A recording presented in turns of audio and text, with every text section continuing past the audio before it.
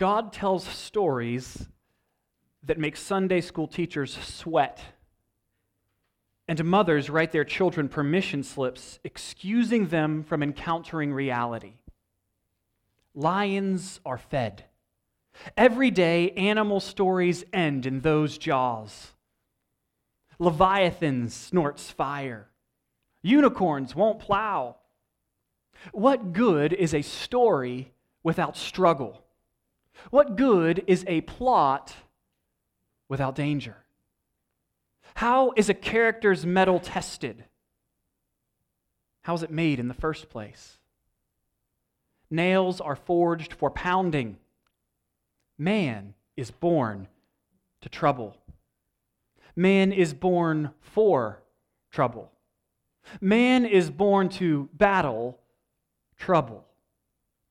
Man is born for the fight, to be forged and molded under torch and hammer and chisel into a sharper, finer, stronger image of God. So writes N.D. Wilson in his book, Death by Living, wherein he argues that we should live our lives to the fullest, to the dregs for others and for those around us. And in so doing, we will encounter troubles. We will make sacrifices. And this is precisely what we find Paul and Barnabas doing in Acts chapter 14 this morning. They are making personal sacrifices for the good of others, as they take the good news of the gospel to new lands and new peoples. Indeed, in obedience to Jesus, they find themselves moving from one trouble to the next. Indeed, their journey has not been smooth sailing up to this point by any stretch of the imagination. But at this point, here in Acts chapter 14, it will begin to feel like a bull ride. And this shouldn't surprise us. After all, they are following Jesus, the perfect man who was born to trouble and sorrow and persecution. The man and master who told them, "A servant is not greater than his master. If they persecuted me, they will persecute you also." And so you see, Paul and Barnabas, in obedience to Jesus, follow him right into trouble. And that's kind of our main idea this morning, what I want you to walk away pondering this week as you hold on to that insert and revisit this text, is that Jesus gets his disciples into trouble. I'm going to exhort you this morning, encourage you to be brave. Be brave when trouble comes. Continue looking to Christ. Be brave and proclaim Christ. Be brave in persevering in Christ. And you can see that there. We're going to cover these 7 verses, and we're going to talk about proclamation, how Christ is shared boldly, and perseverance, the need to continue following Jesus in the midst of trouble and pain and loss. Let's pray, and then we'll get started. Father, we thank you for your word, for by it we come to know you. Faith comes through hearing and through the mysterious work of your Holy Spirit, who is given indelibly to those who call on you in faith. We thank you for adopting us into your family through Christ Jesus our Lord. We pray that you would make us a people who are brave and kind, who are willing to follow Jesus wherever he might lead us. Whether it be to the ends of the earth or to the ends of our driveway, make us a faithful people. Shape us by your word more and more into a sharper, finer, stronger image of yourself. God, help us to live the story of our lives unto your glory. We pray these things in Jesus' name. Amen. So context here, we are in the book of Acts, and once more we're going to summarize the whole book this way. Jesus goes up, the Spirit comes down, and the church goes out. And as the church goes out, God brings people in. He gives them faith in Christ and eternal life. We see this play itself out. Jesus ascends to the throne from where he rules and reigns in chapter 1. In chapter 2, he pours out his Holy Spirit onto his church, and they begin to be his witnesses, as he said they would in verse 8 of chapter 1, in Jerusalem, and then Judea, and then Samaria, and then to the ends of the earth. And so from chapter 2 all the way up to chapter 8, they are filling up Jerusalem with the aroma of Christ, with the smelling salts of the gospel, as they heal people and proclaim, Jesus is Lord, turn from your sins, be forgiven, and have forever with God. And this ticks off the religious establishment. It kind of culminates in this great opposition in chapter 7 as Stephen is stoned to death, just on the heels of him telling them, you fools, don't repeat the mistakes of your fathers and reject the Messiah. Don't reject God's word. Don't reject God's revelation. Don't reject Jesus. And they snarl and they throw stones, and he dies in a pool of his own blood as he cries out, Father, forgive them. At which point we're introduced to Saul, who is on this particular missionary journey. And we learn that God is working in a really unique way. That even though the messenger is buried, the message of the gospel goes forward. And we find one of the major themes in Acts is in the face of adversity, the word of God prevails. The word of God keeps spreading. It keeps going. The gospel cannot be snuffed out. It cannot be extinguished. It's good news that cannot be censored or silenced. God takes it onward, forward, and for his glory. And so right away in chapter 8, we see this persecution results in people scattering out of Jerusalem to Judea and Samaria. The persecution leads to missionaries being spread everywhere. Because where the church goes, the gospel goes. And now we've seen that gospel spread all over the place. And in Acts chapter 13, where we were last week, we discovered the first church sending the first official missionaries. They were missionaries sent out not as the result of persecution, but as the result of the word of God's Holy Spirit. They commissioned Paul and Barnabas to go and tell the nations about a Savior who had come and died for them so that they might live. And Paul, we found him in Pisidian Antioch preaching that sermon wherein he told everyone, history is all about God. It's not about you. It's all about the God who has loved you, gave himself for you so that you might live. He invites them to repent of their sins and put their faith in Christ. Warns them, just as Stephen did, not to reject the revelation of God. And yet that's not enough to keep them from scoffing. Yes, many come to the faith. The word of God spreads. We see that in verse 49 of chapter 13. The word of the Lord spread through the whole region. The word of God goes forth, but persecution comes also. More opposition, driving them onward to the next town. We leave Paul and Barnabas at the end of chapter 13. Paul and Barnabas shook the dust off their feet against them and went to Iconium. And the disciples were filled with joy in the Holy Spirit. Lest we get it wrong, we need to understand that by moving on, they are not moving out of trouble. They are moving into more trouble as they move on. This group in Pisidian Antioch is not going to give up their pursuit of Paul and Barnabas until they stone Paul towards the end of chapter 14. They're going to catch up to him. They're running from one danger and running into the next danger. They move out of the frying pan and into the fire. And this is what we read, verse 1 of chapter 14.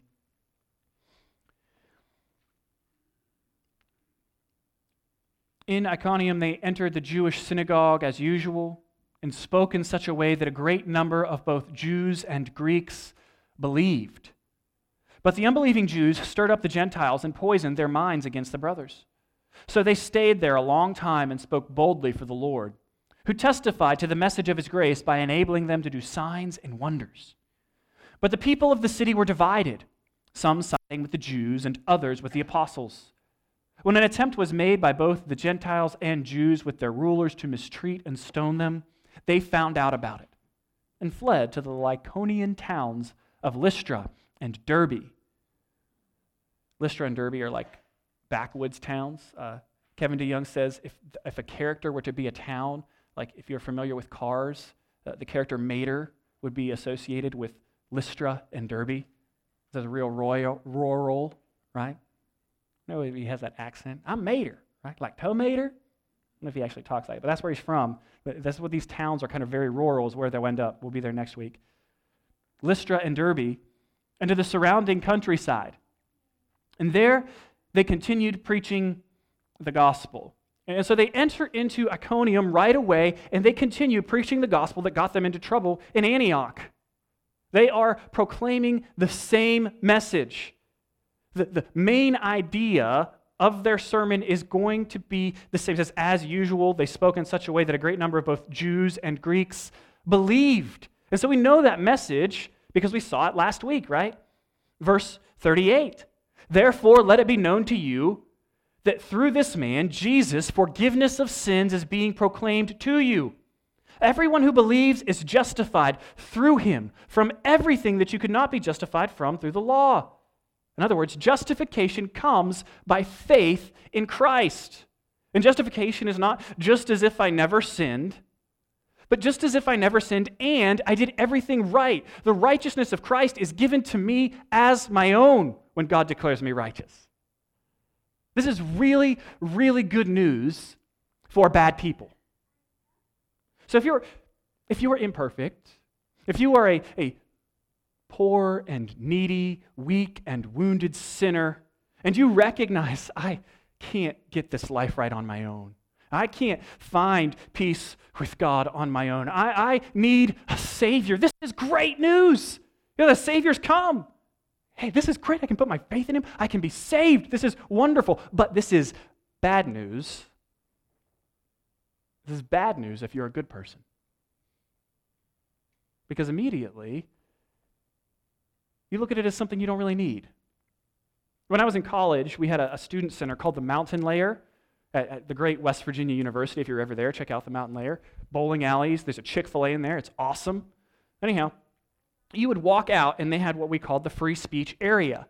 There's this big kind of open, there's a little street there and like bricks and stuff, and people would just set up shop, sororities, fraternities, various groups on campus, and when you walked out, you would be assaulted with literature that you did not want, right? They have all kinds of flyers. Come to our event tonight, here, take this. And like I got more kind of jaded as life went on in college, and I would just be like, nah.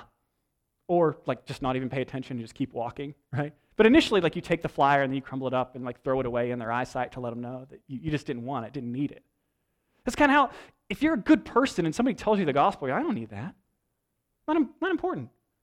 I've got everything I need. I'm pretty comfortable in my life. Like, I like my job. I have a good family. I pay my taxes. My house is good. I got internet and TV. Things are good. I'm fine, thank you, without this Jesus. You've got to understand the gospel is an assault. It is a threat to the self-rule of the good person. It undermines the self-righteousness of the good person. Because when you're saying, I don't need Jesus, I'm quite a good person, I'm okay, I'm happy with my life without Jesus, what you are saying is, I've got this. Me running my own life as if I were God is working for me. I don't need a Savior. In order to believe the gospel, we have to confess, I've got it wrong. I'm sorry. I need you to be my King, Jesus. That's a hard confession to make because we are prideful and self-righteous people. Right? That kind of confession gets stuck in our throat like the words, I'm sorry. Why is it so hard to say I'm sorry? I see it with my kids all the time and even myself. I'm clearly wrong. It comes time to apologize. And you're like, I'm sorry. I'm sorry. Or maybe for you it's the words, I'm wrong. I rarely have to say those ones. This week I did, though. This week I did. Chelsea discovered we were pregnant with a boy. I thought it was a girl, and so I had to I'm wrong. You were right. It's much more fun to be right. I have a song that goes with that one. I was right. I was right. Chelsea loves it. Kids love it. It's hard to say, I'm wrong. It's hard to receive the gift of the gospel if you don't like what the gift is. I'm going to have to retire this illustration soon, but I just think it works so well. It'd be like on your birthday, unwrapping a gift, being excited to get a gift, and it's a dieting book. And then the next gift comes, and you're unwrapping it, and it's a stick of deodorant. And then the next one comes, and you open it, and it's a toothbrush. And you're like, wait a minute. You're saying I'm out of shape, I've got bad breath, and I stink. I don't want these gifts. See, to accept the gift of the gospel is to admit something about yourself. It's to admit, I am inadequate. It's to admit, I need the real God. That's really, really hard. We won't accept that. We won't make that kind of confession unless God does a miraculous work in us. Because, friends, we love our sin. We love it. We're slaves to it. We're caught in a bad romance with our sin. It overpromises and underdelivers time after time after time, and time after time after time, we continue to set our affections on our money, on our entertainment, on our spouse, on our children, on controlling our situation, on getting enough power. And time after time after time, we're let down. Because those things, while they are good things, they are not meant to be God. They're not meant to be God replacements. You see, everybody lives for something. And what you are living for is your God. And then, here comes this message. You have to change what you're living for and begin living for the true God of the universe rather than yourself and your desires. Apart from a work of grace, we tell God that He will have to pry our idols from our cold, dead hands. That's precisely what He does in salvation. But because that's our declaration, we can see the hardness of our hearts in the hardness of the hearts here in Iconium. Look at verse 3. So they stayed there a long time and spoke boldly for the Lord, who testified to the message of His grace by enabling them to do signs and wonders. And so you've got God testifying, confirming Paul and Barnabas' message of salvation by allowing them to do signs and wonders. All right, that guy can't walk, he can walk now. That guy can't see, he can see now. Whatever. Sick, lame, bring them, we'll heal them. Our message is true. You see, these miracles are serving our message. And you see in verse 4, not everyone believes. But the people of the city were divided. What's there to be divided about? These guys are healing. They're preaching a message of salvation. The people of the city were divided, some siding with the Jews and others with the apostles. They adorn the gospel with signs and wonders, and yet it's still not believed. We have a similar situation. We are to preach the gospel, and we are to adorn it with our good works so that people might go, this is really good news. Look at these good lives. We're to adorn the gospel like a wedding dress adorns a beautiful bride. Or like prongs on a ring hold up the diamond so that everybody can see its sparkling beauty. That's what our lives are supposed to be like. Titus tells us about this in chapter 2. But you are to proclaim things consistent with sound teaching. Older men are to be self-controlled, worthy of respect, sensible, and sound in the faith, love, and endurance. In the same way, older women are to be reverent in behavior, not slanderers, not slaves to excessive drinking. They are to teach what is good, so that they may encourage the young women to love their husbands and to love their children, to be self-controlled, pure, homemakers, kind, and in submission to their husbands, so that God's word will not be slandered. In the same way, encourage the young men to be self-controlled in everything. Make yourself an example of good works, with integrity and dignity in your teaching. Your message is to be sound beyond reproach, so that any opponent will be ashamed because he doesn't have anything bad to say about us. Slaves are to submit to their masters in everything and to be well-pleasing, not talking back or stealing, but demonstrating utter faithfulness so that they may adorn the teaching of God our Savior in everything. For the grace of God has appeared, bringing salvation for all people, instructing us to deny godlessness and worldly lusts, and to live in a sensible, righteous, and godly way in the present age, while we wait for the blessed hope, the appearing of the glory of our great God and Savior, Jesus Christ. He gave himself for us to redeem us from all lawlessness and to cleanse us for himself, a people for his own possession, eager to do good works. You see, our good works confirm the good news in the same way that the signs and wonders of Paul and Barnabas confirmed the good news in their time.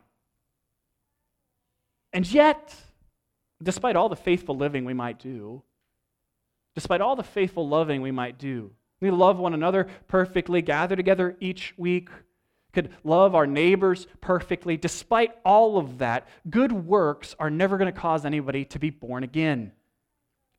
Our adorning of the gospel will not give anyone faith.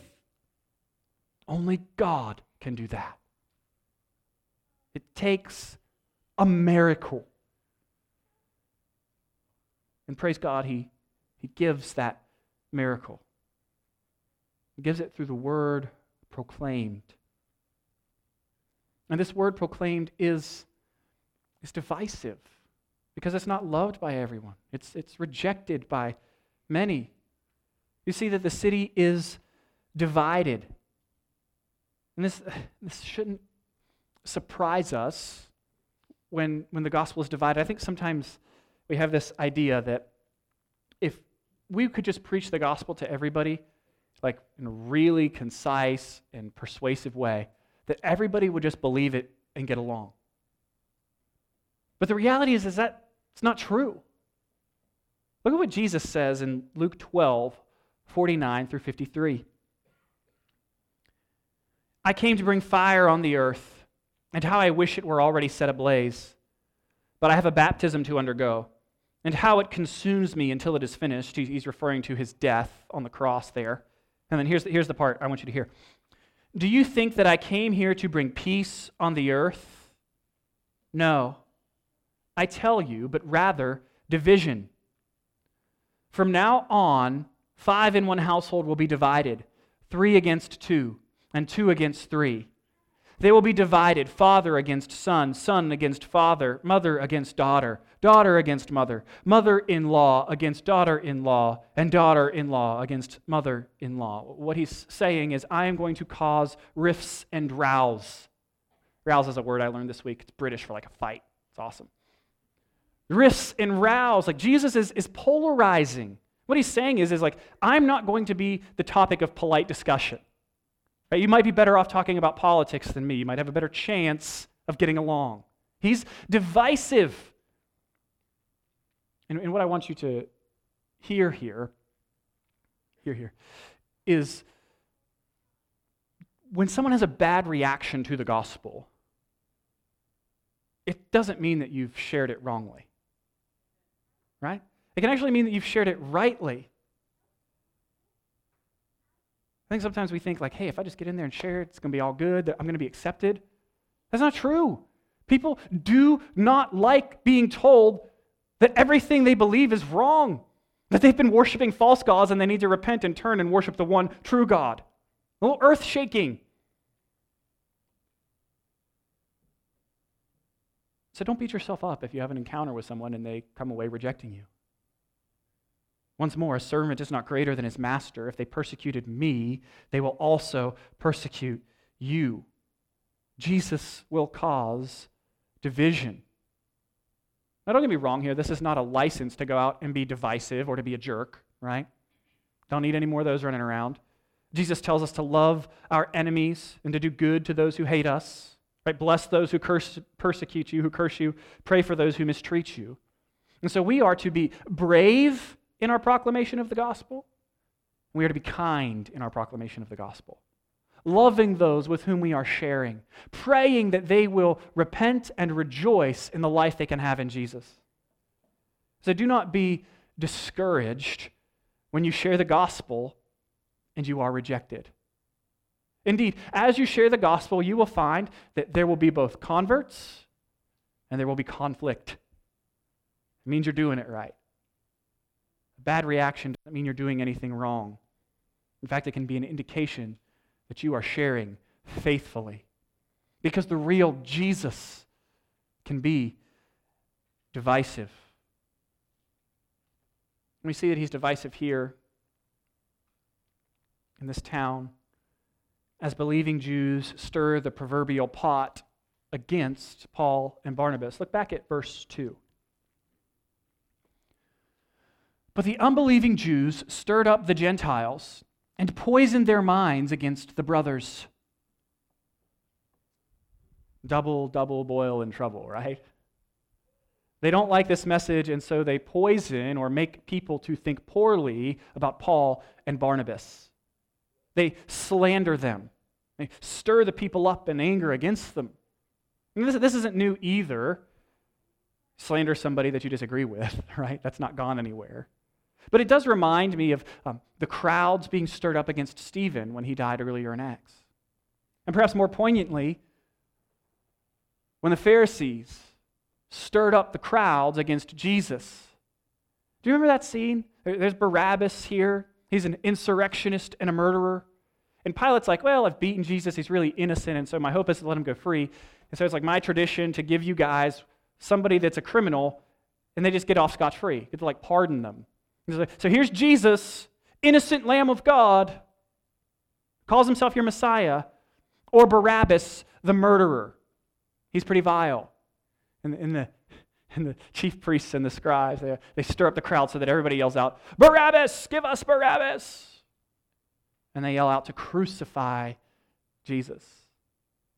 And that's that wonderful picture of salvation, of Jesus taking our place because we are vile like Barabbas. We have been in rebellion against God like Barabbas. And Christ, loving us, has taken our place and died for us, for our sin. He's so good. Just as they stirred up crowds, were stirred up against Jesus, so too crowds are stirred up, poisoned against Paul and Barnabas as they are slandered. There's no shortage of those who would poison the well of living water. I think a really good example of this came to us in the New York Post, I believe. No, it's not the Post. The New Yorker. There it is, I think. One of those New York newspapers, anyhow. I have it cited if you're really interested. And an author titled their piece, The Creepy Infiltration of Chick-fil-A. I'm messing up the title now. Creepy Infiltration of Chick-fil-A into New York City. Let me read to you some of what they wrote about this. Chick-fil-A was going to open a store in New York City. New York has taken to Chick-fil-A. One of the Manhattan locations estimates that it sells a sandwich every 6 seconds. And the company has announced plans to open as many as a dozen more storefronts in the city. And yet the brand's arrival here feels like an infiltration, in no part because of its pervasive Christian traditionalism. Its headquarters in Atlanta are adorned with Bible verses and a statue of Jesus washing a disciple's feet. Its stores close on Sundays. I noticed the word community scattered everywhere in the Fulton Street restaurant. A shelf of children's books bears a plaque testifying our love for this local community. The tables are made of reclaimed wood, which creates, according to Chick-fil-A, an inviting space to build community. A blackboard with the header, Our Community, displays a chalk drawing of the city skyline. Outside, you can glimpse an earlier iteration of that skyline on the building, which, with 2 small twin towers, gives a subtle impression that they are still there, showing their shadows. This emphasis on community, especially in the misguided nod to 9/11, suggests an ulterior motive. The restaurant's corporate purpose still begins with the words to glorify God, and that proselytism thrums below the surface of the Fulton Street restaurant, which has the ersatz homespun ambiance of a megachurch. The article continues to show the author's disdain for Chick-fil-A's arrival in New York City. And you would think that Chick-fil-A were a church moving in with the primary agenda of evangelizing New York City. Nah, like their goal is to sell chicken sandwiches. But their association with Jesus is enough to earn them the scorn of this author and many others in New York City, simply because they have in their mission statement that they want to glorify God. And you see this kind of poisoning of the well of Christianity from culture outside of us in a number of ways, not just in this magazine, but I mean, just turn on TV, right? If a pastor shows up in a whodunit kind of thing, I love procedurals, but immediately if he shows up, I know that he did it, right? He's the bad guy. Or if you find Christians on a TV show or in a movie, they're just the worst, right? They're unintelligent, they stumble over themselves, they're rude, they're the most judgmental and the least loving. No idea about what grace is. That's how culture poisoned the well. But as I thought about this, I thought, how do we poison the well of our own ministry? And I think it is this. It's when we live lives that are inconsistent with the message and the Christ that we proclaim. We poison the well through hypocrisy. And this isn't a call to like beat yourself up. We're sinners, we're going to sin. But I think you know there's a difference between hypocrisy and struggling to live a holy life. Like you know the difference. Too often the church proves the world's caricatures right and poisons its witness by gossiping about one another, turning on one another, mistreating others in our community, caring little about those outside of our walls. Friends, the elixir to this poison is Christ-like living. It is the pursuit of holiness. And it's living out the truth of the gospel. So that when I do fail, I don't go, oh, man, I really should have tried harder and try to paper over my sin. But instead I go, praise God, I have a Savior who loves me and forgives me of my sin. Indeed, I am not perfect. I need grace just as much today as I did the first day I proclaimed Christ as my Savior. I need Him. I've received grace, and I keep needing grace day after day, sin after sin. You can have this kind of forgiveness and love that never quits and never gives up on you. You can have it too. This is why Jesus died. Let us live lives that serve as the antidote to those who would poison others against the good news of Christ crucified for our sins and raised for our justification. I also love that in response to this poisoning, you expect them to just hightail it out of there. It is this counterintuitive. Look at verses 2 and 3. But the unbelieving Jews stirred up the Gentiles and poisoned their minds against the brothers. So they left. That's not what we find. So they stayed there a long time and spoke boldly for the Lord. This is awesome. Paul and Barnabas, they're talking bad about us. Things are not going that great. And so we're going to stay here. Love the grit that they show. They are determined to persevere in the mission that God has called them to. They aren't just there for a night. They're worried about this church. They want it to be planted. They want it to thrive and be healthy. We see that they're successful later on. Verses 21 through 23, after they had preached the gospel in that town and made many disciples, they returned to Lystra, to Iconium, and to Antioch, strengthening the disciples by encouraging them to continue in the faith and by telling them it is necessary to go through many hardships to enter the kingdom of God. When they had appointed elders for them in every church and prayed with fasting, they committed them to the Lord, in whom they had believed. They are about the long-term success of the gospel in these cities. And so they stay, quote, a long time to train up leaders, to make disciples, to establish elders. They care about this church. They care about the mission of God. And so they aren't going to be chased off right away on a whim. It's like true grace-given grit. We could use a little more grit in the church, a little more commitment to stay put and love the local church well, even when it disappoints us. A little bit more grit to stay in the communities God has placed us in and love them well, even when it's hard. There's a time to remain where God has put us, and there's a time to relocate. There's a time to relocate. There's a time to show grit, and there is also a time to go. Look at verse 5. When an attempt was made by both Gentiles and Jews with their rulers to mistreat and stone them, they found out about it and fled to the Lycaonian towns of Lystra and Derbe and to the surrounding countryside. There they continued preaching the gospel. And so they've already been there a long time, and I think that they use this plot to stone them as just one data point as they consider what their next move should be.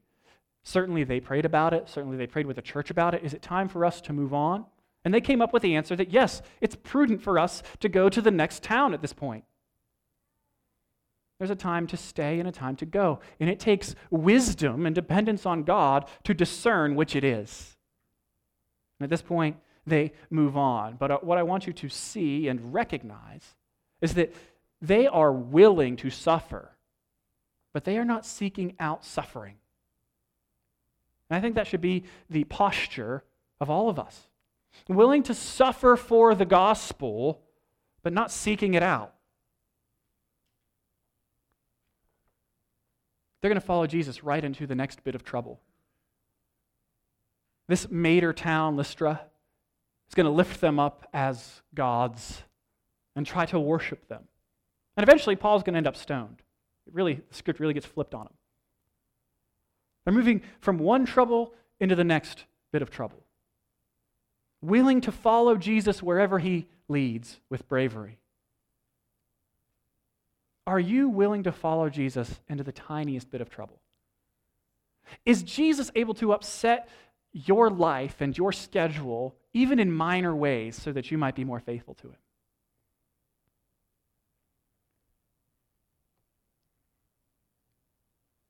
Those who follow Jesus will face troubles.